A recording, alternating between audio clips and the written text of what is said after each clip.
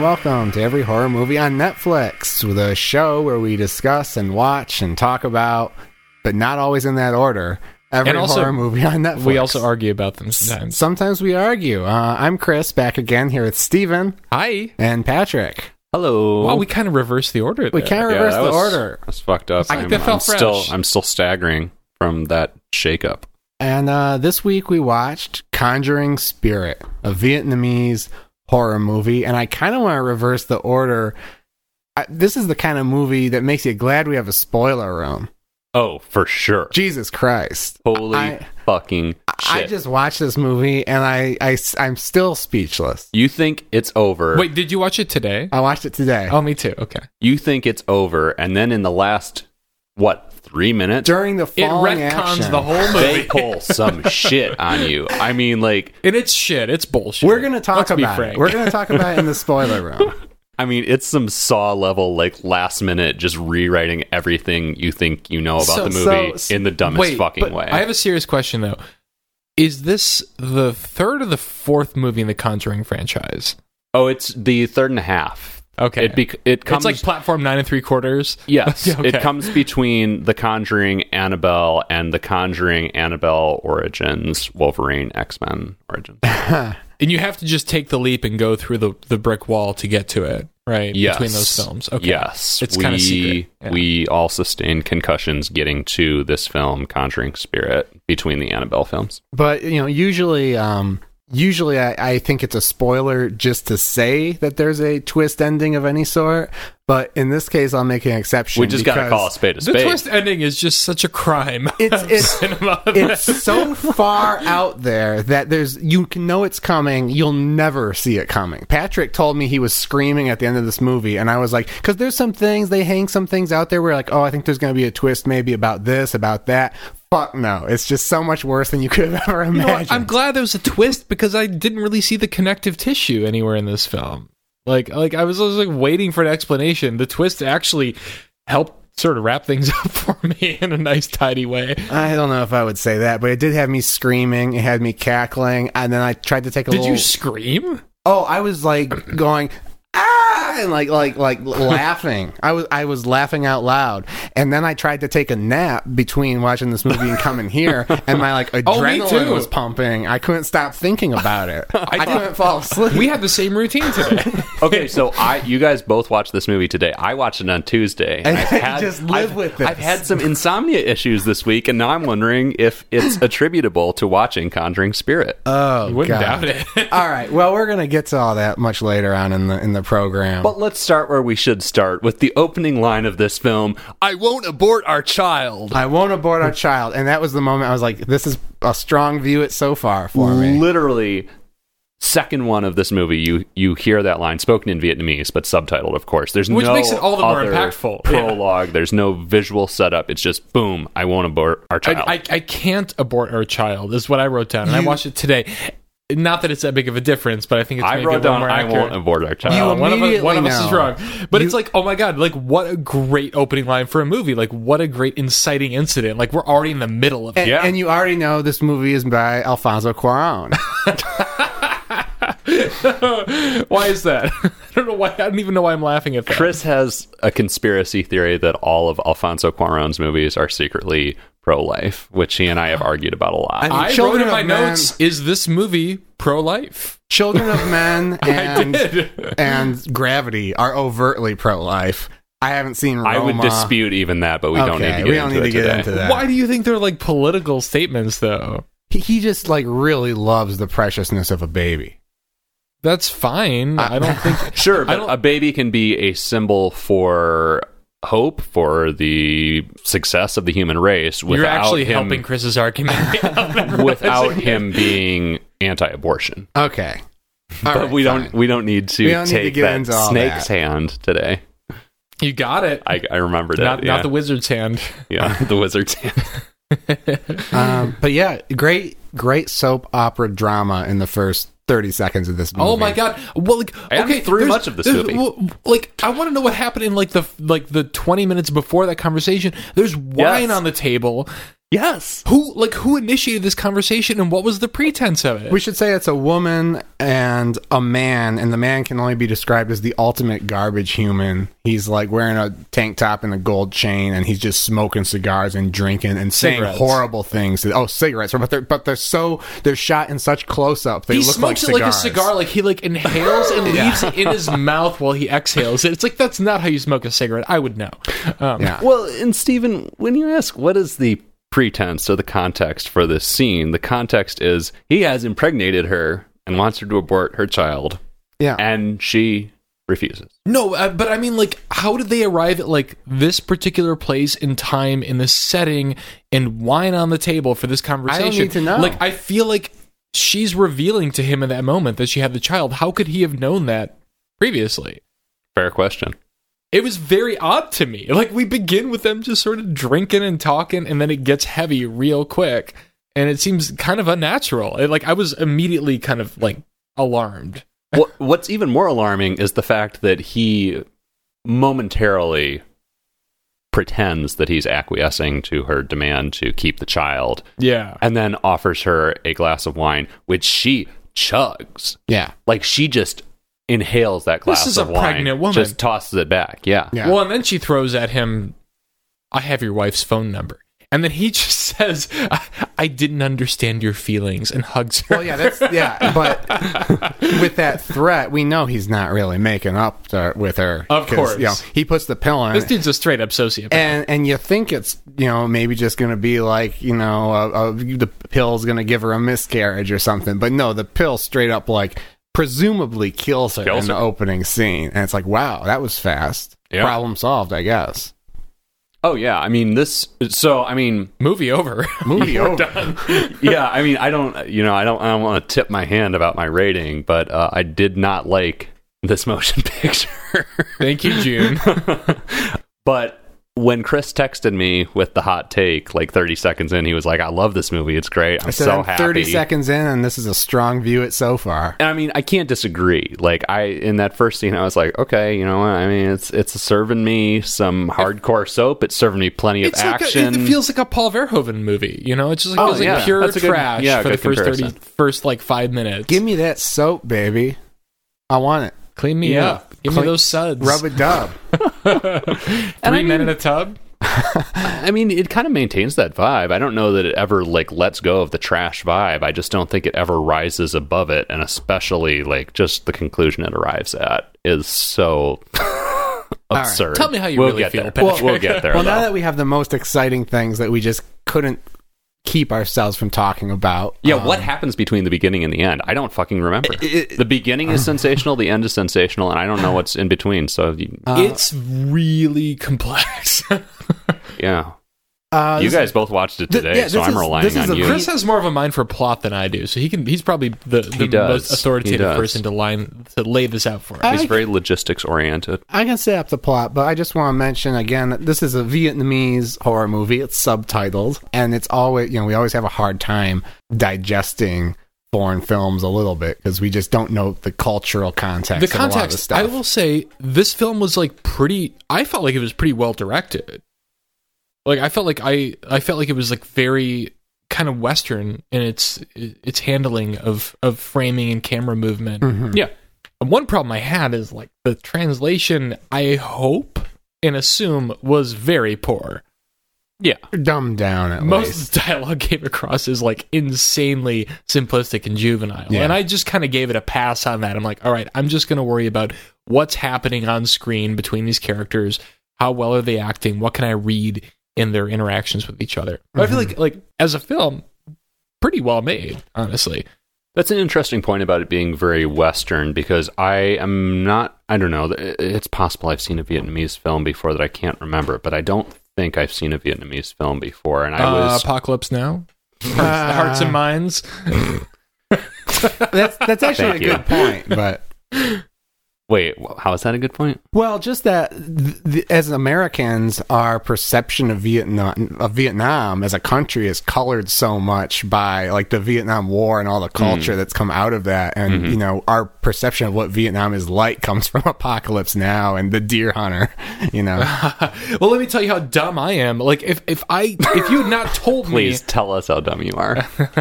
if you had not told me this movie was Vietnamese, I would have assumed it was like Japanese, maybe. well, they live Just in a going into it. Japanese style house, as they also say explicitly in the first. Yeah. Like I wouldn't have known. I don't think I've ever seen a Vietnamese made production. Yeah, and I was curious going into it to see, you know, if there were unique cultural hallmarks or whatever, unique kind of filmmaking ticks that might turn up. But yeah, it feels very much in the way it's shot, the visuals, whatever, acting style for the most part, very Western, pretty standard.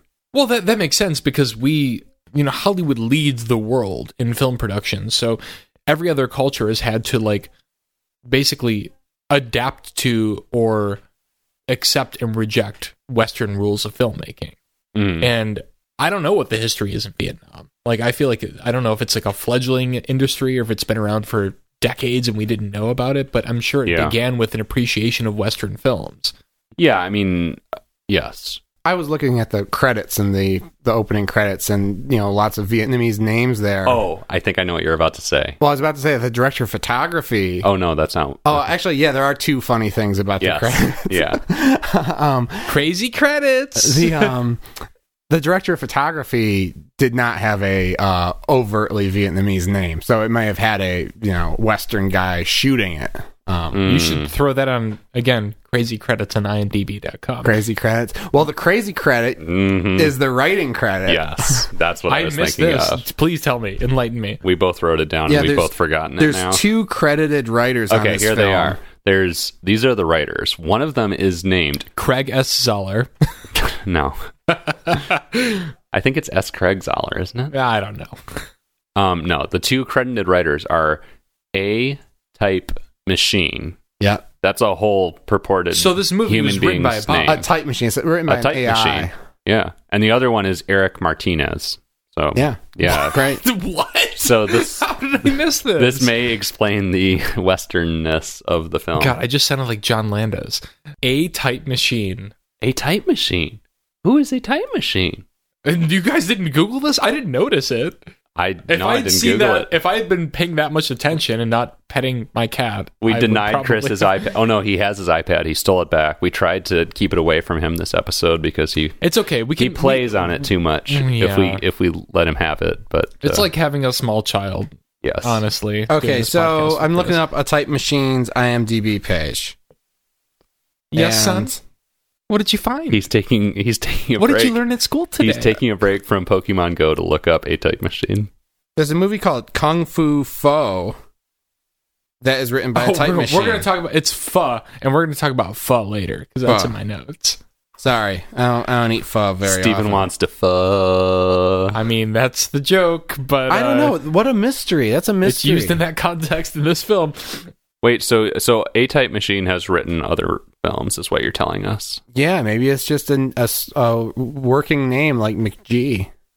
yeah, just a screenwriting rock star. I do have a suspicion that McG is A Type Machine.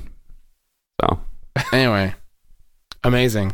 But the premise of the movie we get into after that amazing prologue, and basically, there's a premise. There's a premise. There's a young woman who's moving into an apartment complex with her son, her 5-year-old son. well, no, we got to B. back up because there's a key element we missed, which is the music box. Oh yeah. Oh yeah, we should. Okay, explain the set music that box. Okay, so like in the scene we just described with the woman who is pregnant with this like drug lord or whatever the fuck he is with his baby, he drugs her wine to kill her, and pulls out this music box to play. What is the song? Oh, it's the Mockingbird? Mama's Gonna Buy You a Mockingbird. Is that what it is? Yeah, I don't know what the name of that song is. I don't either. Like, Hush, but I know the little song. baby. And if Hush, that- little no, baby, don't say a word. Mama's gonna buy you a mockingbird. That's not the melody it plays. No, Yes, it is. 100%. It totally is. Let's drop in some audio of this. Why? So you can get blown the fuck out? No, so you can get.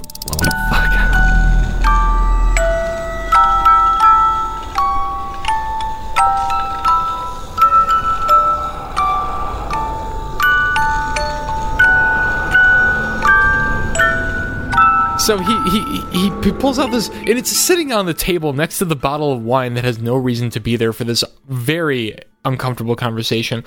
I want to talk about the music box a bit because it's going to come up again. Okay. It's weird. It looks like a piece of salami with an Australian, like the inside of it looks like a piece of salami with an Australian like outback hunter, followed by a dog moving around in a circle while that song plays. It makes no sense. Guys, this music box is Cargo 2. Oh, This God. music box is Walkabout, the sequel, the squeakquel. But yeah, he plays the music box and tells her something along the lines of, "This is your dying song." Yeah, I think is the basically. specific term. And I'm like, uses. is he the mockingbird killer? Oh, Like, that'd be great. I was waiting for this to be a serial killer movie. Guys, what would be your dying song? What would be the song that you would want to play as you die, and then whenever it plays, you come back as a ghost and fuck people up, as this pregnant woman does in the movie? Auld Lang Syne. Okay. Would you be drinking? Clearly, I've thought about this. Would you be drinking a cup of Auld Lang Syne as you died? Yeah. Either Lana Del Rey, Born to Die, or that's too. Or Lady too Gaga, good. Born This Way. or Leonard Cohen, Leaving the Table. That was too much. Patrick. Woo. Fuck, I didn't have anything prepared actually. I'm gonna say you want it darker because I mean you already set the Leonard Cohen thing up, so I'm gonna go with that. I mean, you want it darker seems like a pretty good song to just come back. Like I just come in and start floating around the room. The best song to anytime. die to is not always the best song to come back to. You got to think about that. But envision this: you sit down, you want to listen to some Cohen. You're like, if you are the dealer, I'm out of the game, and then I just tap you on the shoulder. Yeah, that's pretty good. Pretty creepy. That's pretty creepy. Pretty creepy. Anyway, where were we? I have no idea. Yeah, he says something. the the music premise. box We were talking about takes the her music away. box. Yeah, Anyway, yeah. so cut to indeterminate amount of time later, Yeah. a woman moves into this apartment complex with her 5-year-old son, Who is arguably the most adorable Muppet we've seen since Mr. Banku. Yeah, since Mr. Banku. I thought he was kind of an ugly kid, actually. But like, I wrote that in my notes. I was like, this kid he's ugly. Damn, Yeah. he's going after kids. We're gonna... There's a lot of beautiful people in this movie. That kid is not one of them. Yeah, so her niece. He's also lives not given there. a lot of material to work with either. Like, he's not like really much of a screen presence, I would say. Anyway, so continue. Child stars are fucked up enough without you ragging on them. We're gonna... I mean, that's not any fault of mine. We're gonna hashtag that It on comes our with the territory. Instagram post about this episode. Hashtag kind of an ugly kid. Top 5 Muppets in Amon history.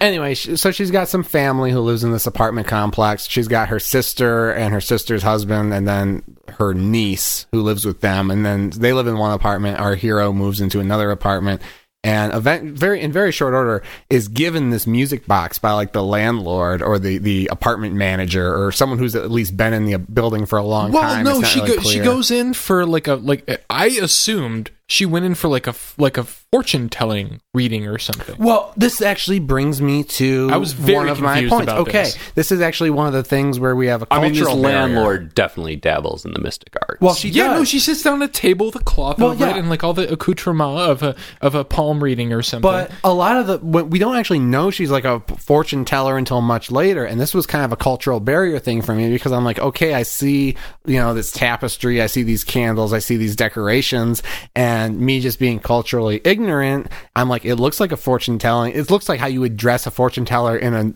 normal Netflix horror movie, but if this movie is in Vietnam, I don't know if this is something it's that a supposed to be Vietnamese just person clear. would have. It's clear that she's involved in mystic arts. And It wasn't clear to me. My thing That is, is like, true she later on. sits down, like our protagonist, Lan.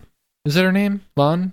yeah. Lan. Yes. Yeah, she sits down. Or Lan, And I'm like, is it Lan? I don't Lan. know who this Lan. person is. She just met sexy guitarist boy who is very sexy indeed. And it seems like also a douchebag. We'll get to that. She sits down and I'm like, okay, I don't know why she's getting a fortune reading right now, but that's cool. Like, that's a horror trope. This seems very much in line with the Conjuring universe that I've come to know and love. And dude, maybe it's actually in the Ouija cinematic universe. it could be. And This movie has the most in common with Wish Upon, actually, with the haunted music box. Which I Haven't seen it. Yeah, sorry. But isn't there a haunted music box in the Conjuring movies? Yes, there Yes. is. Okay, that's what I thought. Which also, is this an asylum film? Oh, because of the title? Yeah. So she sits down for this reading, and then she mentions that she's worried that her son B, Yeah, B-I is how it's spelled. B is how it's pronounced. is outside, and she's a little bit worried about him. So in lieu of the fortune-telling experience, she's given this creepy music box and just accepts it and leaves. Yeah. And I really didn't understand what was going on there. She just says, hey, I have a 5-year-old son. She says, hey, great, I've had this music box. It'll be great for your 5-year-old son. But, of course, the music box is, connected to the spirit of this woman who died. We find out that she died in the same apartment that our hero is now living in. Yes. And there's a mystery to be solved because they start getting haunted and they have to figure out who's haunting them and why and see if they can put all the spirits to rest. It's a pretty generic plot line that we've seen before in such films as A Haunting at Silver Falls, Oh, God, don't American remind me. Poltergeist 2. It is mind-boggling to me that you remember anything about any of those films. But that's only because I have no mind. With Well, those no, films, I and literally it's remember easy the to boggle. screen caps that we have on our website, and that's Yeah. it. For Haunting Well- at Silver Falls, it's like the two twin girls in the school bus. I mean, That's I it. remember that, but I remember nothing else. I remember but I don't remember anything else about Well, that Haunting movie. at Silver Falls was very much like this movie, and that was mostly a mystery with some kind of generic spooky stuff happening. And I hate this. Oh is yes, becoming you my new compared pet it peeve. to what? You compared it to Goosebumps. I compared it to Goosebumps because there was a young cast and it was like PG-13. Okay, I do remember a scares, few yeah. things about that now. Yeah, but So long ago, back when we were in the early A's. But this movie is like primarily a mystery, kind of, and then the spooky stuff is kind of just in there as filler, I thought. This is becoming one of my new pet peeves. Maybe my biggest pet peeve in watching all these Netflix movies are these movies where there's a ghost and we just get these really generic boilerplate haunting scenes where there's like a ghost that just shows up in shadow, or there's like a jump scare while someone's in the bathtub or something like that. It does nothing for me at this point. I just can't wait for these scenes to get over with. I think we need. Yeah, I think we need, for when you have a new pet peeve, we need a musical cue, like new rules on Bill Maher. like a reverse of the J theme, maybe. Oh, Anyway, yeah, I just it's like the Chinese water torture now. Just these long ass scenes where there's just people walking around in their bare feet in the middle of the night, and there's a ghost and they run, and can't stand it. I can't stand it. I have this this kind of running dialogue in my mind watching horror movies, especially as we're watching a lot of bad horror movies, where I frequently wonder, like, I feel I'm an anxious person, and I feel a lot of anxiety watching scenes like you're describing, and I'm like, is that an effective scene or is it a really bad scene? I don't know, because I feel anxious to get on to the next thing, and that's hard to sort of separate from, like, I feel anxious about what's going to happen next. Like, Right. intellectually, as I'm watching a film, it's really hard to do that sort of math, like, while it's playing out in front of you. No, I really actually kind of enjoyed all the soap opera stuff and all the scenes with the family talking to each other, and I thought the characters were interesting and stuff like that, and I liked the drama that came up, when we see the garbage human wife beater guy again later on, and all that stuff was great. When it got to the spooky scenes, I was like, get this over with. I can't wait for this to be over. see, I can't even remember a spooky scene from this movie. They There just left zero impression on me. Yeah. Mostly There are what I plenty, but remember again, is the soap. I watched it today, and, like, I'm like kind of already forgetting, like, anything that attempted to be horrific. or frightening in any I way. just remembered one. And yeah, this isn't really a spoiler. This comes early enough in the movie. But when the ghost shows up and, like, it has a, like, ghost fetus. the fetus. The fetus is all over this movie. I mean, I guess it wasn't spooky. Oh, no, yeah, I'm remembering. There's some spooky They were scenes. fine. The thing that does elevate the spooky scenes in this movie above some of the movies we've watched is that they seem to often pair comedy with these spooky scenes, which I thought was strange. As if this movie is so frightening, so just, like, viscerally terrifying that they felt like it would be illegal to not include a few jokes and jabs and japes to relieve the audience. Right. Which is absurd, obviously. It's not a scary film. And there's some interesting things where you get some flashbacks to like the death of the woman from the opening scene, or you have an interesting character like the plumber who comes over. They hire a plumber and he visits and there's no one in the house and he starts creeping. That's such a weird Oh my god! scene. Like, I thought like I wrote Sniffing down in my underwear. notes Vietnamese Udo Kier sniffing panties. He comes over, he kisses like Lon's family picture with B. He's like, I'm gonna give you a little kiss, and he kisses it. And then he like starts sorting through her fucking Puts her hamper. lipstick on, Oh, that's you right. He know. puts her lipstick on. It's what we call an escalating fetishist in the profiler business. That's a new term Thank to me. you. Please explain. What are the rules? Thanks, for Jim Smith. And then he like pulls a pair of her panties out of her like clothes hamper and starts rubbing them down his body. Oh, and, yeah. like, And it's all played just for comedy, though. It's all played. I mean, Is it? it's eerie, but it doesn't give you the same sensation as like Gerald and 13 there's Cameras. not any eerie music in or the anything. house. It's just sort of like, oh wow, look at this freak. But and his reactions though are so over the top. He is a comic character doing things that aren't really funny and are kind of unsettling. But I think he's he does intended to be a comic character. That's And what I thought of then- Udo Kier. I thought of like Udo Kier's character. He looks like Udo Kier, but he looked like his character in My Own Private Idaho, where he's like singing his like old German pop song, holding the lamp, bopping across. You know what I'm talking about, Patrick? I vaguely remember this. Yeah, it's creepy, but it's mostly hilarious and uncomfortable. And why? Just because we need a ghost scene, and so we put in the ghost scene, and he dies in kind of an inventive way, I guess. Oh yeah, wait, how does he die? He falls into the tub, and then the tub fills up from the bottom Oh with right, mud, with mud. Yeah, and then he has an asthma mud is a big attack. thing in Mud this in movie. this movie. Yeah. That's the ghost's sort of her ectoplasm. We haven't really talked about like Lon's like very sort of tepid romance at all. Oh yeah, that's a good little subplot. Oh god. It's Patrick so did weird. not like it. Like, you know, so as soon as she moves into this complex with B, she meets this like really, I mean, personally, I find him very attractive, but this pretty cute guitarist boy Yeah, who quickly escalates into an alarming douchebag. Oh, I mean, immediately is an alarming douchebag. And then, like, first, I mean, this is the main reason I keep going, ugh, every time we mention him, is because his character is completely inconsistent. Like, he's a douchebag from square one. His douchebaggery increases rapidly in Why the did you scenes guys after think that. he was such a douchebag? Like, the moment he encounters her, he's coming onto her in, like, an extremely forward way. yeah, but it was his character, I think, is a nerd who is kind of and I think he even says something like this, you know, he's kind of faking confidence until he makes it. I think you're projecting. Well, I am think projecting. you are, but like if he's faking it way too hard. Like the first scene I thought was really cute, just because I was like, I mean, personally, he's like my type. I was Okay. like enamored by this person's like physical appearance, and he seemed kind of sweet. But then like the second time we meet him, he's wearing like a fucking like basketball tank top and doing the moonwalk, and Ugh. it just gets worse from there. He was cute. He was a cute character. I don't think he But was he's a also too douchebag. forceful. I There was never one- found No, him there's cute. one point in the movie where, okay, so he's a musician. He's got a gig. He's invited Lon to go to the gig. Oh yeah, that was a little douchey. And he says to her, he Oh, should be happy God. she showed up. And then he says to her, I have a gig on Saturday night. I want you to come and I want you to look sexy. Yeah. And I'm like, as if she's not sexy enough, like in her everyday clothes, as Jonathan Richman would say. He wants her to, he's like telling her, like, slut it up for me, baby. Yeah. Like, that's horrible. Yeah, that's true. And, like, the movie doesn't seem to think there's anything wrong with that.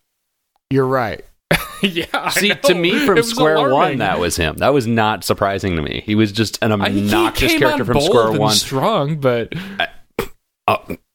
Yeah, I guess. like not like I didn't feel like the initial interaction was like so alarming that I'm like, oh my god, fuck this guy. But it could be the cultural difference too. Where I'm like, okay, well, this is maybe how like men and women interact in that culture. But there was nothing as Perhaps. strong as like dress sexy for me next time. I all I can say is that by the end of the movie, when I was expected to believe in him as some sort of hero or protagonist, let alone a viable love interest for her, I was like, wait, what? This is the same douchebag from like 30 minutes ago?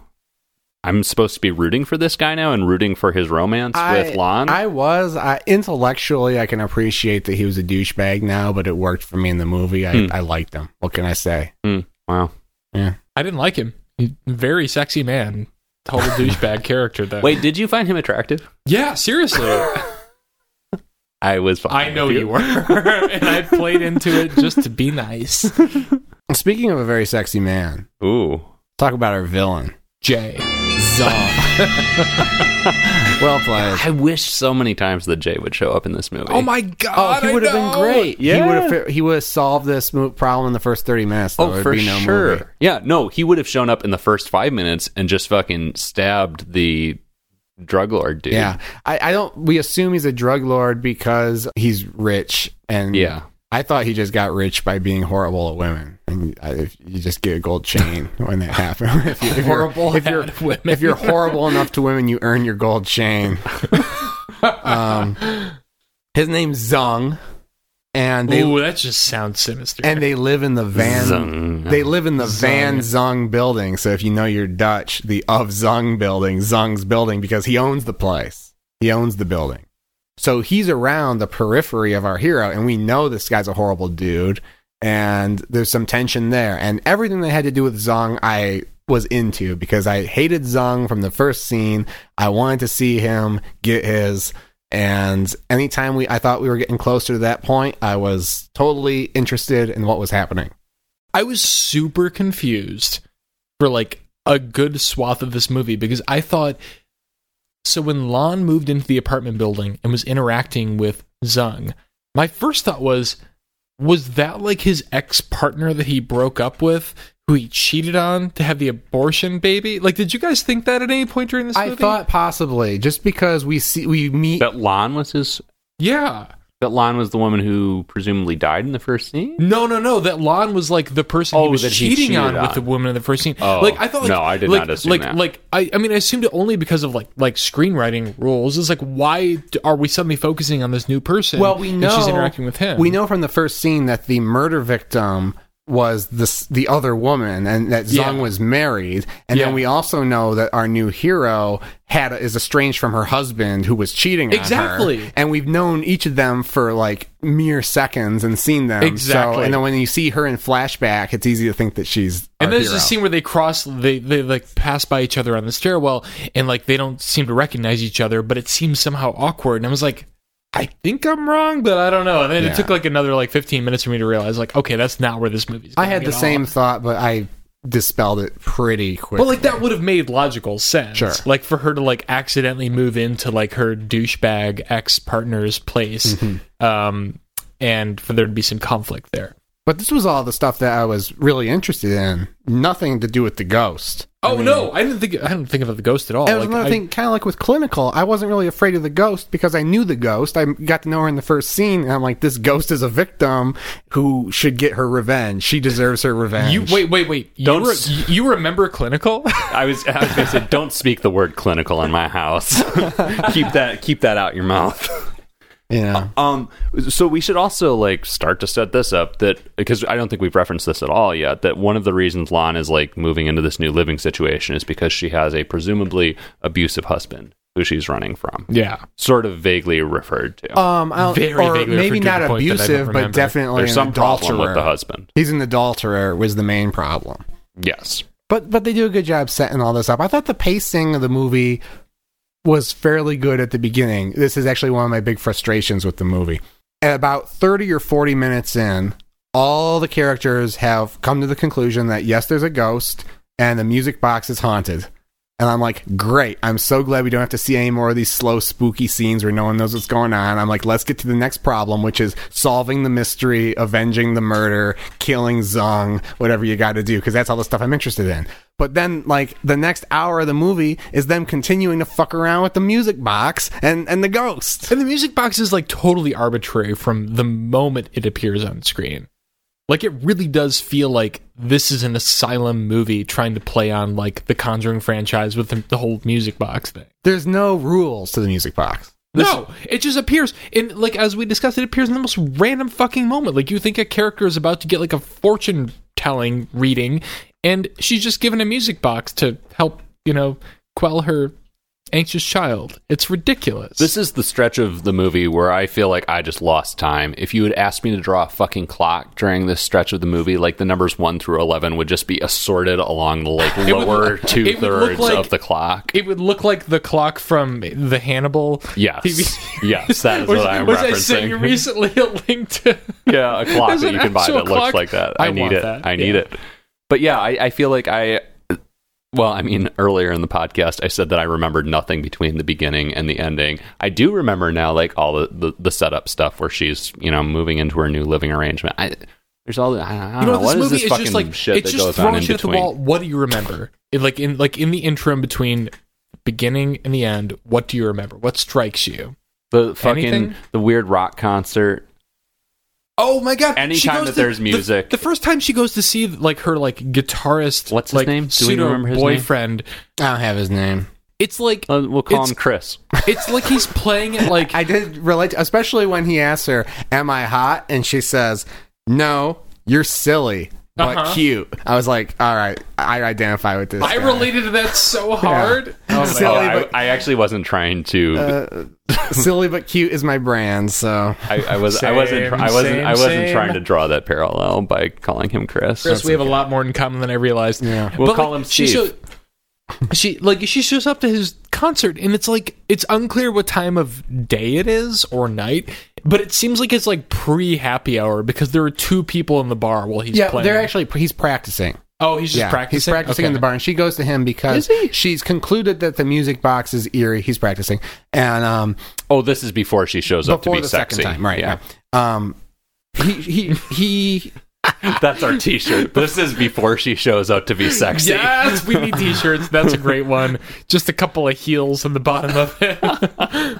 She comes with the music box because he's a musician, so he's a music expert, as demonstrated by his Michael Jackson moonwalk that he tries to do in his like second scene. What's funny is like I was packing shit up in my apartment while I was watching this movie, but like only rarely did I step away from the screen. I came in when he said, "Oh, I was just doing the moonwalk." Oh, and you had to back it up. No, I didn't back up. I didn't see it at all. He actually did the moonwalk? No, he basically was walking backwards. Oh, okay. Yeah. Okay. Um, Good. I didn't miss anything. So it's kind of a joke about what a dork this guy is. oh, it's so cute. Yeah, it's fine. But yeah, she goes to him with the music box because, you're going to know something about this music box because you know music. Pretty arbitrary, and it's really just an excuse to get a spooky scene with him and the ghost. There's nothing spookier, in the wake of the new HBO documentary about Michael Jackson than trying to be like Michael Jackson. That's pretty listen, scary. I have so many thoughts on that we are let's not not go down that wizard's hand. That's a wizard's hand for sure. That's a witch's tit if I've ever heard one. Ooh, baby. Speaking of looking sexy, though, male gaze all over this fucking movie. Oh my god! Yeah. If you're a woman, you're gonna have a rough time. Yeah. There's nothing else. There's to be nothing said else for to that. say. Like You'll also have a rough time with this movie. we And if you're a fetus, you're gonna have the worst time possible. if you're a fetus, this movie will be severely traumatic for you. We haven't even talked about. I mean, we've talked about events beyond when the fucking fetus shows up, the ghost fetus in this Yeah, film. which is a ghost fetus, not something you see every day. Something I wish I didn't see ever, let alone every day. Yeah, because you have the ghost, the murder victim ghost haunting, and then every now and then, for flavor, she's got this ghost fetus that she like pulls out of her dress Just and crush up that fetus in a little bowl and shows sprinkle you. it on the dish. she shows you the fetus, or the fetus kind of like pushes through the woman's stomach, like Freddy coming through the wall. Awesome scene, Sure. but would be better served in a movie that earned that scene. Oh, yes. Right. That was a thing I remember. Yeah. Yeah. Yeah, the scene But where the fetus is like inside the ant's belly, I think, and is like trying to push its way out. Aunt Knock, I think her name was. That's basically it. That's basically it. That's basically That's it. the We got a movie. Like, there's mystery. not a lot of scary scenes. The one we've described, like 2 of them, which are most of them, or 3 of them, but also the cleaner dude.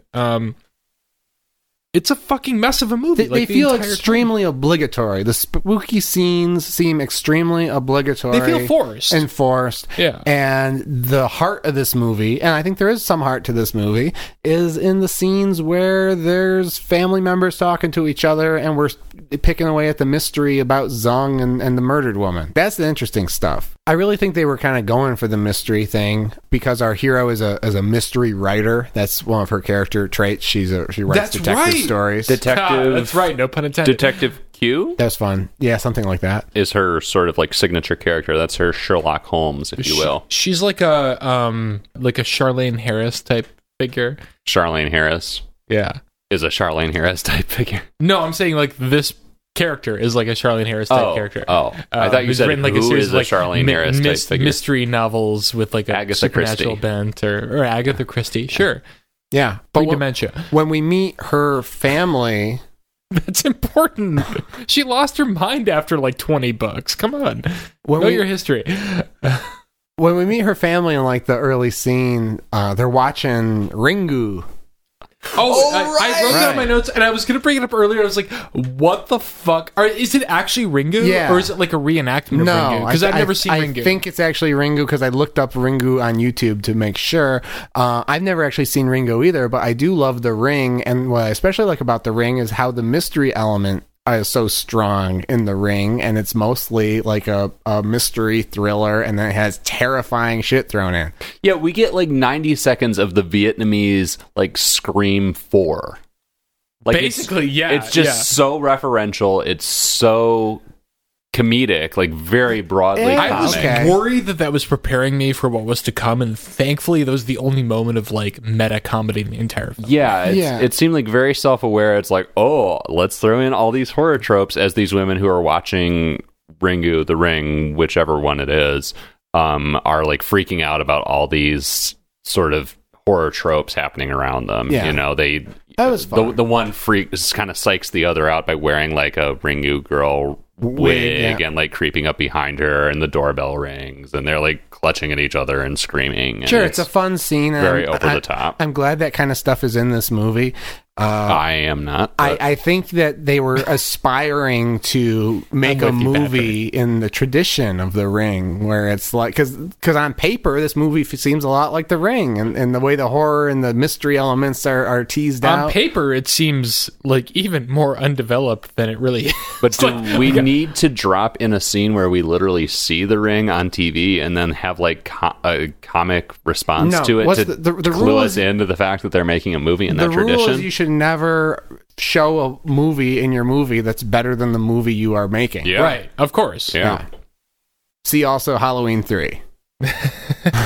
Wait, what was in Halloween 3? Halloween. How they play Oh, they should go Halloween from Halloween, yeah. That's right. all over the place. Oh, God. Well, I want to talk more about the mystery. I want to talk especially about the ending, but we can't do it without going down those creaky old steps to the spoiler room. Oh, which is in a state of horrible disrepair. Greg has not been around to Yeah. clean up things in quite a while. There's just Gregory Allen has not been on this podcast in a while, and I feel like we need to do something about that. well, we'll bring him on Yeah. at least to get these. At least to clean this Yeah, place get up, these man. piles Put of some new lye carpet outta on the here. stairs and Yeah.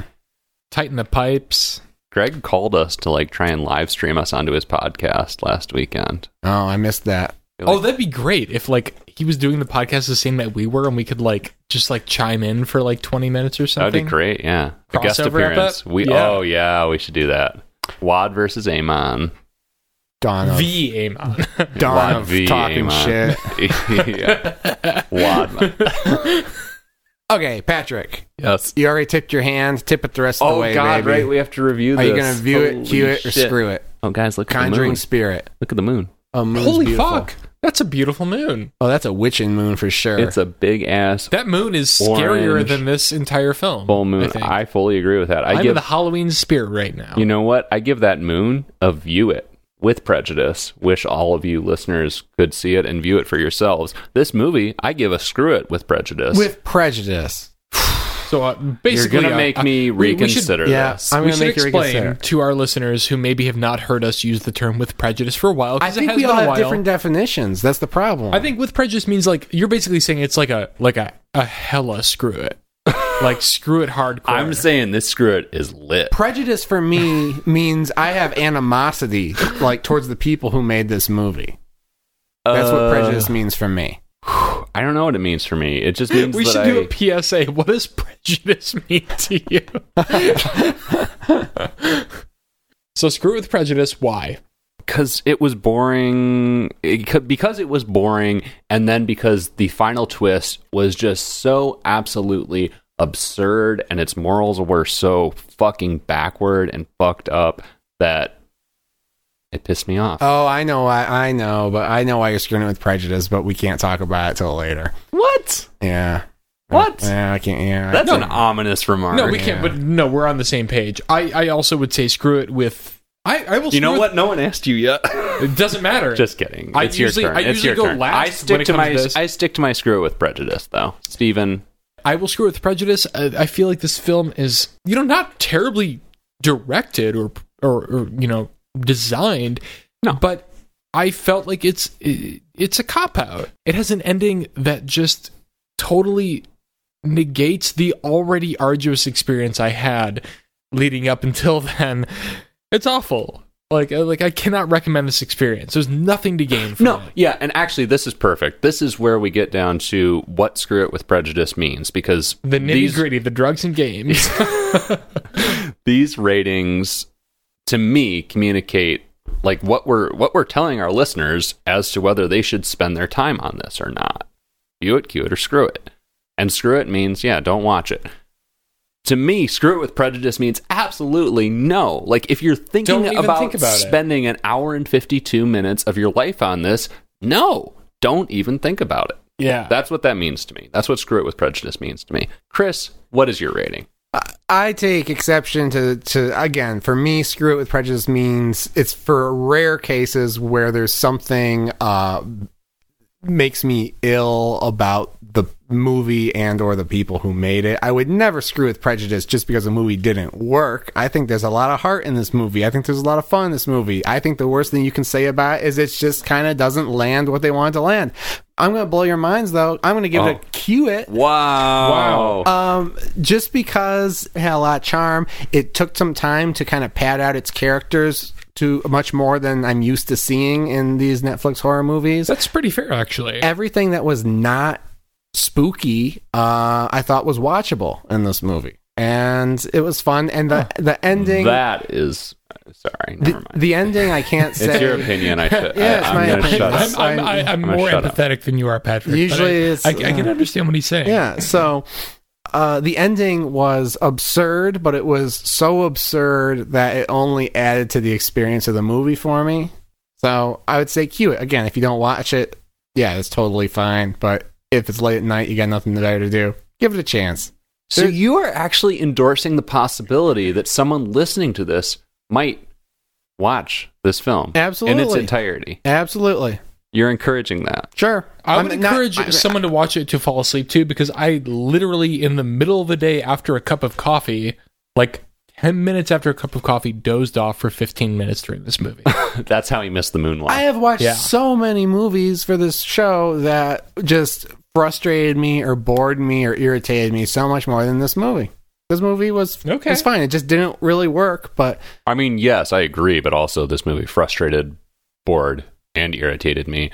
And I think the term watchable is incredibly generous. Okay. Well, we'll agree to disagree. Yes.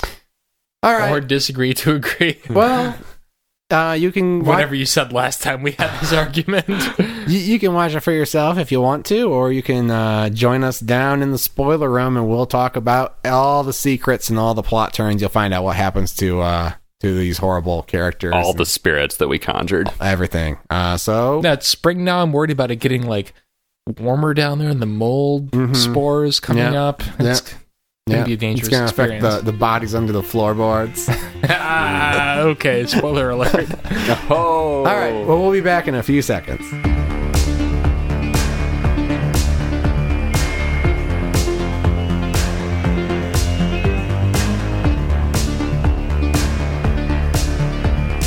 All right, welcome back. We're down here in the spoiler room. We got a TV installed in the spoiler room, watching a little March Madness. Yeah, no thanks to Greg. For all of you listening to We this did that in ourselves. April.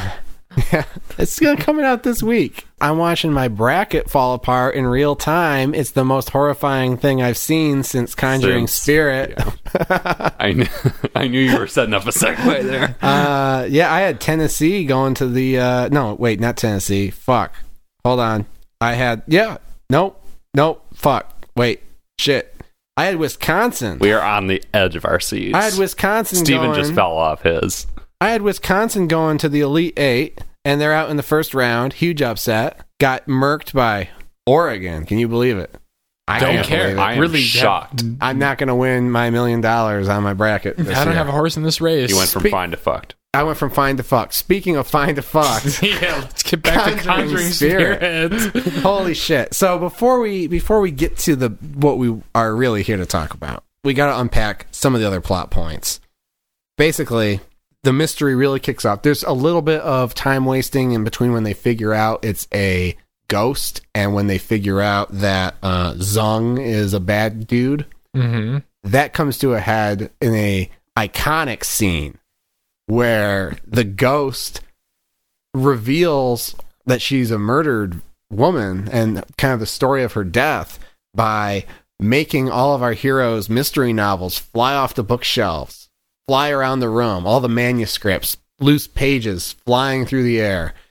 And then when the ghost leaves, she has marked chapters with her muddy fingerprints that put together the story of her life, because our hero coincidentally has chapters in her manuscripts with titles like The Coffin, The Murder, Buried Alive, Yeah. and my favorite, The Rejected Fetus.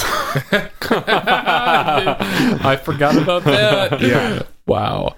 I think we should just retitle our podcast that. The Rejected Fetus. Yeah. That suits most of the movies we've reviewed, honestly. We should probably change our whole rating scale.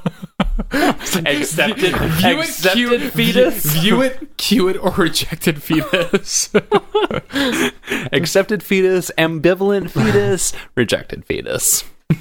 Rejected. And, who knows? We can make fun. I'm sure it's a little more nuanced than the original Vietnamese. I doubt it. Maybe I honestly not. doubt it. I think this was, this was a clear attempt at making, a Western sort of narrative in Vietnamese, and they just missed all the nuance of that, which I is don't know. easy to do when James Wan is the pioneer of Western horror films, and his films are so vague. We won't get into that. fight. Wait, what? Oh, you're saying James Wan is a simple formula that can be easily Misconstrued.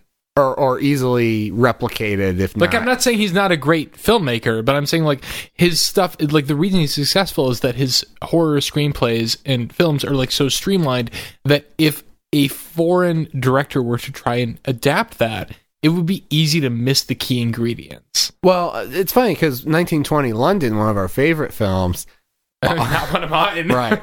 But that we called that the Indian Insidious at the time because it really is a You did. It's a reconstruction of a James Wan Yeah, sure, horror movie. sure. One of the reasons, for better or worse, I'm glad we're on this journey is because I'm watching so much shit that I would never have watched otherwise, and I've never seen a Vietnamese horror movie before. I would love to say that that's an attribute to this endeavor, but Yeah. I'm honestly exhausted. Anytime we have to watch, you can listen back to the last episode when I asked you how long is this movie, and you said an hour and 50 minutes, and I said, oh fuck. You reacted as though it were a 4.5 long epic. Yeah, because my experience is When in reality, it was 22 minutes longer than the average movie we watch. And For sure, but- here's the thing, though. I was with you. Yeah, the thing is, when we watch these foreign films, it's not to say I'm happy that we've never seen a Vietnamese horror film before, right? Any of us. So what I've never heard of one. What I'm saying is, I have no context for Vietnamese horror. I would have never chosen to watch a Vietnamese horror just on my own. I'm glad that this movie introduced me to Vietnamese horror. I don't know if this is a typical example of Vietnamese horror cinema, but I'm curious to see more movies out of Vietnam, especially horror movies, and see what it's like. Yeah. So we move along to my favorite sequence in the movie. You know what it is? What is it? Tell us. It's when... Tell us, Daddy. Tell us. It's when they... Don't call him Daddy. We've already been over this. Hashtag don't call Chris Daddy. It's a hashtag now, folks. Hashtag it. It's the part where they go to burglarize Zung's house and figure out if he's a murderer. Yeah. Meanwhile, Zung is at the club drugging the niece of our hero. I guess there's some ostensible tension in this scene. Ostensible tension. Because he starts... My favorite kind of tension. He comes... The kind of tension that you don't really feel, you just kind of recognize. You just recognize that it's implied that there should be tension at this point, that it's a thing you should be feeling. It's kind of like when you say the Pledge of Allegiance. It's like ostensible patriotism. I love I love watching a movie feeling like I'm reading a script and recognizing tropes. Like, that's the most fascinating and enthralling thing for me. Well, that's it. You're right. You and me need to retire for the rest of the episode, Chris. We'll keep it going. We're turning it over to you for the rest of the episode. That's okay. You're not wrong. You're not wrong. No, I knew that's where he was going. But you know, it's fun. It's fun. You got some. There's something there, you know. Yeah. You got explain it. Sorry, we stepped all over your explanation of this. Please explain what the fuck is going on. Stepping all over this movie with you guys just hated this movie. It was stepping to Electric Boogaloo. It was not good. Anyway, they're burglarizing the house, looking for clues to figure out. You know, Zung has to have murdered a woman. They've pretty much concluded. Yeah. They find his little stash of newspaper mementos behind this giant portrait of, I think, the woman he murdered, hanging in his living room. Not very subtle.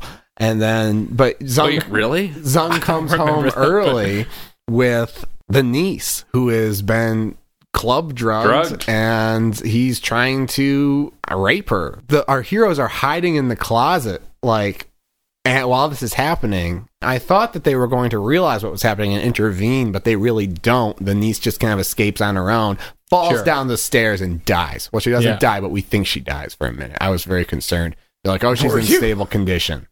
We haven't even talked about her character. Certainly one of the more annoying characters. I don't know, annoying. I like, but again, like with all these characters, there's depth to this character because she's just been she's just broken up with a boyfriend or had a boyfriend break up with her, and she's like kind of down in the dumps, being like, oh, I'm never gonna fall in love again. Early on in the movie, and then she goes out to the club with her girlfriends. They're all drinking Heinekens, and she's like, I'm so glad I dumped that jerk. Blah blah blah. It was fun. I mean, it's not like fucking Shakespeare, but there's like a couple things going on with even these side characters, and I really like that. This is a credit to you that, like, I think Patrick and I are probably both on the same page where I was like, this movie seems very thin. Well, you have like a higher tolerance for these sorts of films. Well, I try to find something in the movies that I like. Yeah, no, I do too. I had a hard time with this one though, but I'm happy to hear you didn't.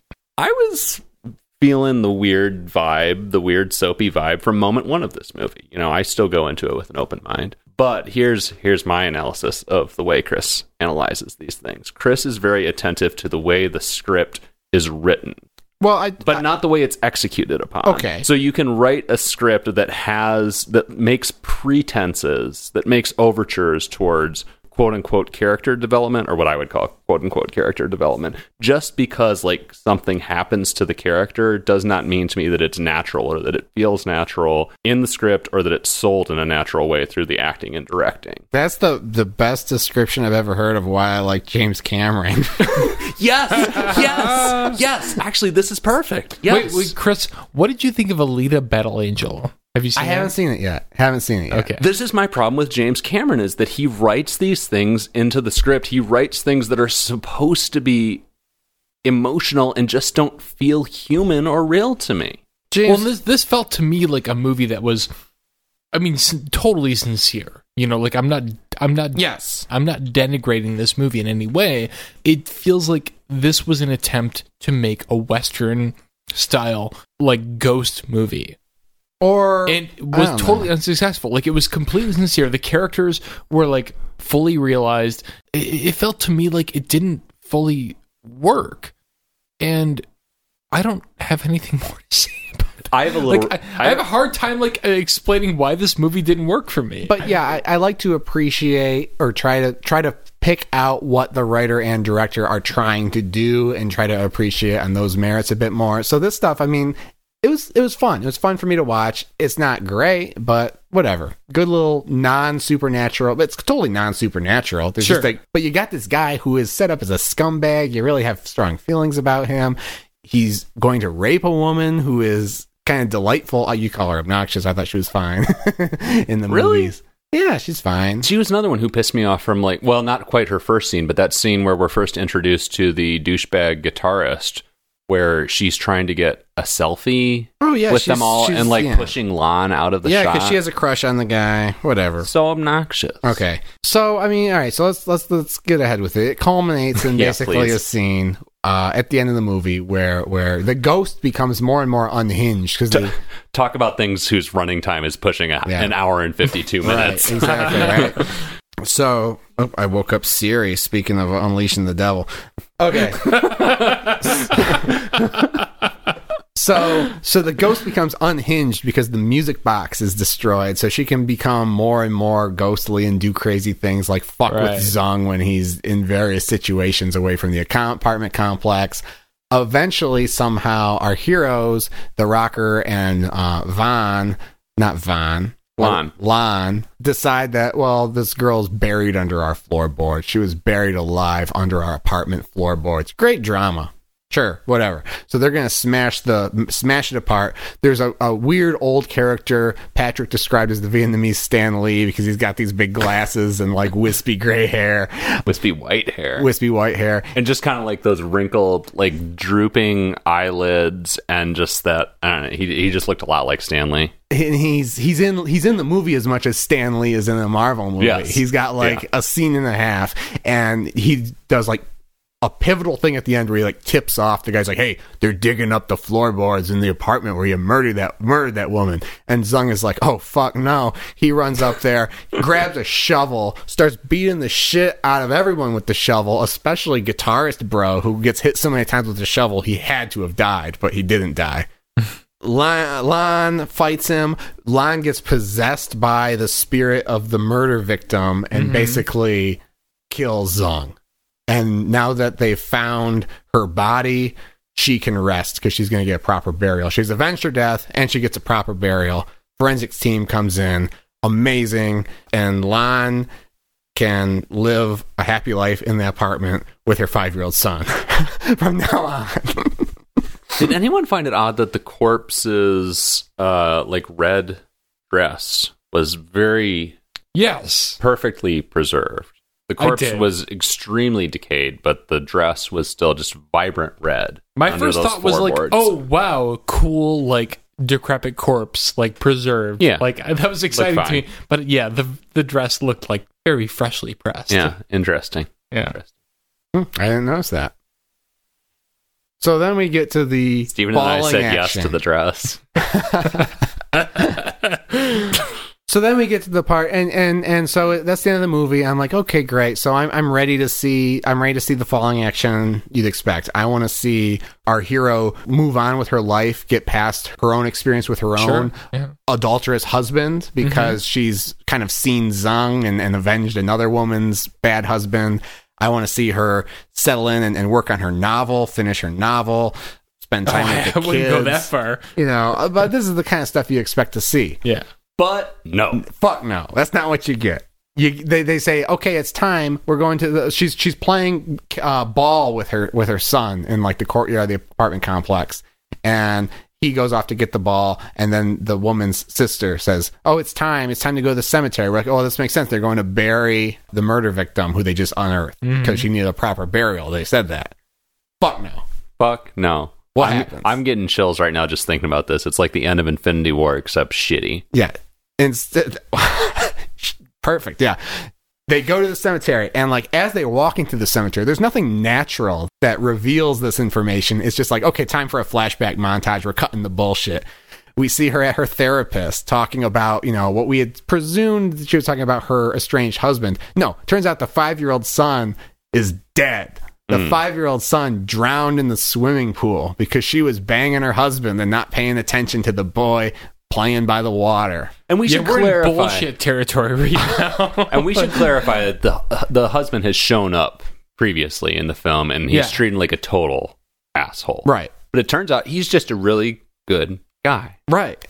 Great guy. Right. And it's like her only fault was wanting to fuck her husband. And there's like a sixth sense. Yeah, it's true. Ladies, don't do it. Don't do it. Don't fuck your husband. Your child will drown. Yeah, no matter what. No matter. Such a terrible mixed message. It's awful. Like, I was blindsided by this reveal. I mean, the strangest part is that there's no reason for it to happen. No. We Like, have the movie have could like, have easily ended before this. Like, there's no reason for this twist. like we have a legitimate Is there? horrible experience where like a ghost is spawned from that could make this woman's life more complicated. Why do we need this? Yeah. No reason It's other there, I than think, for just like to a be- soapy twist. Yeah, hey, we're clever because you didn't see this twist coming. Well, fuck no, I never saw that twist coming because it doesn't fit with anything else in the movie. I didn't You know want what? it. You know what? I did see it coming. When Really? when the kid was first introduced to the family, the aunt early on, and I forget what the detail was, but there was something where like the kid was not being acknowledged, and I was like, oh, this kid isn't actually there. What? That thought occurred Wow. to Wait, me. are you telling me? Okay, so when you saw I'm not fucking with when you. you saw The Sixth Sense for the first time, did you It had been know? spoiled for me. Did you know immediately that boy? Yes, because it had been spoiled for me. Okay, This Chris? this is what they're doing. This is they are trying it's to The Seventh Sense. they are trying to do the Sixth Sense. It kind of feels like these other movies we watched where it's Yeah. like a one director making his movie and he wants to put every movie he ever wanted to make into one movie. But it's like The Sixth Sense, except it totally misses the point of what that twist actually Yeah. means. right. Yeah. I'm sure you could rewatch this movie, and you do actually see a montage of all the moments in the movie you were supposed to catch that indicate that maybe, I guess, the kid isn't there. Like every time she talks to the boy, the like sister is looking pissed off in the corner because she's talking to the corner,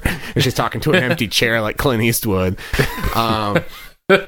But out of completely fucking nowhere, and so the last scene is them like at the fucking cemetery and the husband's there again. They're like, oh, now you can finally realize that little boy's dead and forgive yourself. And she actually has a talk with the boy ghost that's in her imagination.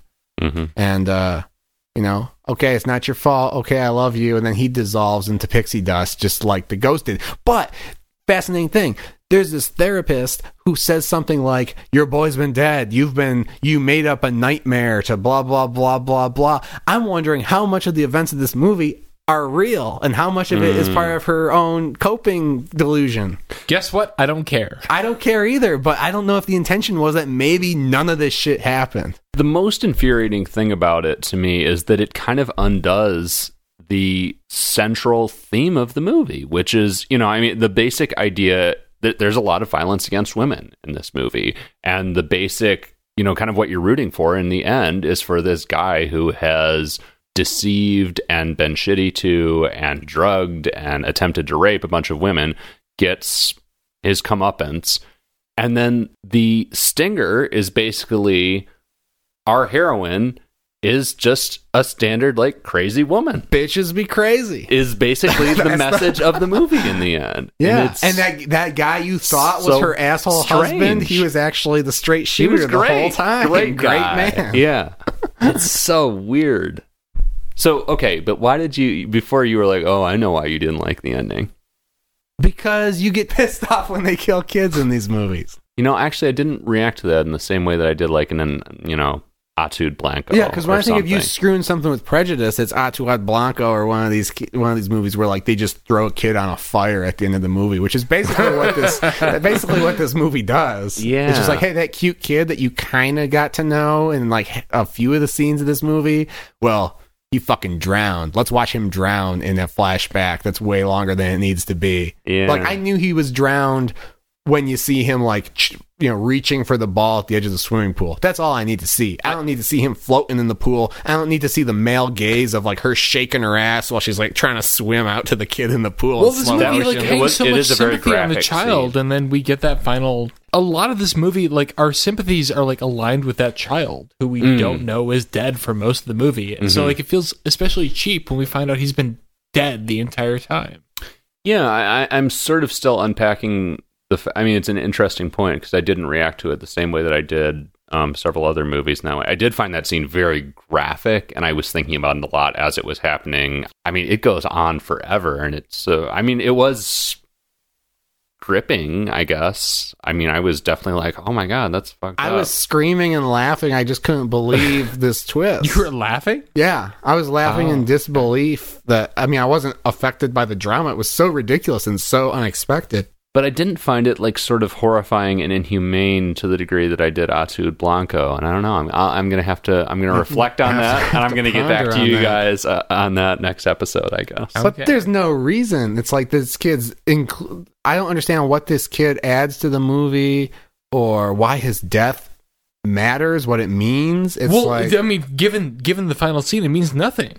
Like I don't think it has anything to it. Like it kind of like that cancels everything else. It's out. like it reminds me of when I was doing the writing tutor shit, and someone just like introduces a whole bunch of new ideas in their conclusion, and you're like, "Don't do this. We're winding it up. This is like an exquisite corpse that goes horribly wrong." Yeah, I mean, fuck. Patrick was screaming. I was speechless. I was sleeping. just a real. But you're still sticking by that Hewitt. Yeah. I mean, it was certainly an experience. I'm sticking by my Hewitt. Fuck you. My Hewitt. Oh my God. So what are we watching next time? Just looking that up. Tell us, Daddy. Don't call him Daddy. How many times do I have to tell you? Don't call me Daddy. It's a hashtag now. It's a meme. All right. Next time we are watching Corbin Nash. I knew it was Corbin something. Corbin Nash. Sounds like a biopic. Starring Dean S. Jagger, Corey Feldman, and Malcolm McDowell. Corey Feldman. What year is this? 2018. So, wow, I'm very alarmed. Yeah. After discovering that he hails from a long line of demon hunters, Corbin Nash heads to Los Angeles and battles two brutal, bloodthirsty vampires. All right, let's give it a try, guys. All right. What's the worst that could Lost happen? Boys Part 2. Okay. Is it shorter or longer than an hour and 52 minutes? Shorter. Perfect. I can deal with that. All right. Well, any other thoughts on Conjuring Spirit or Netflix or anything? It has been wiped from my memory.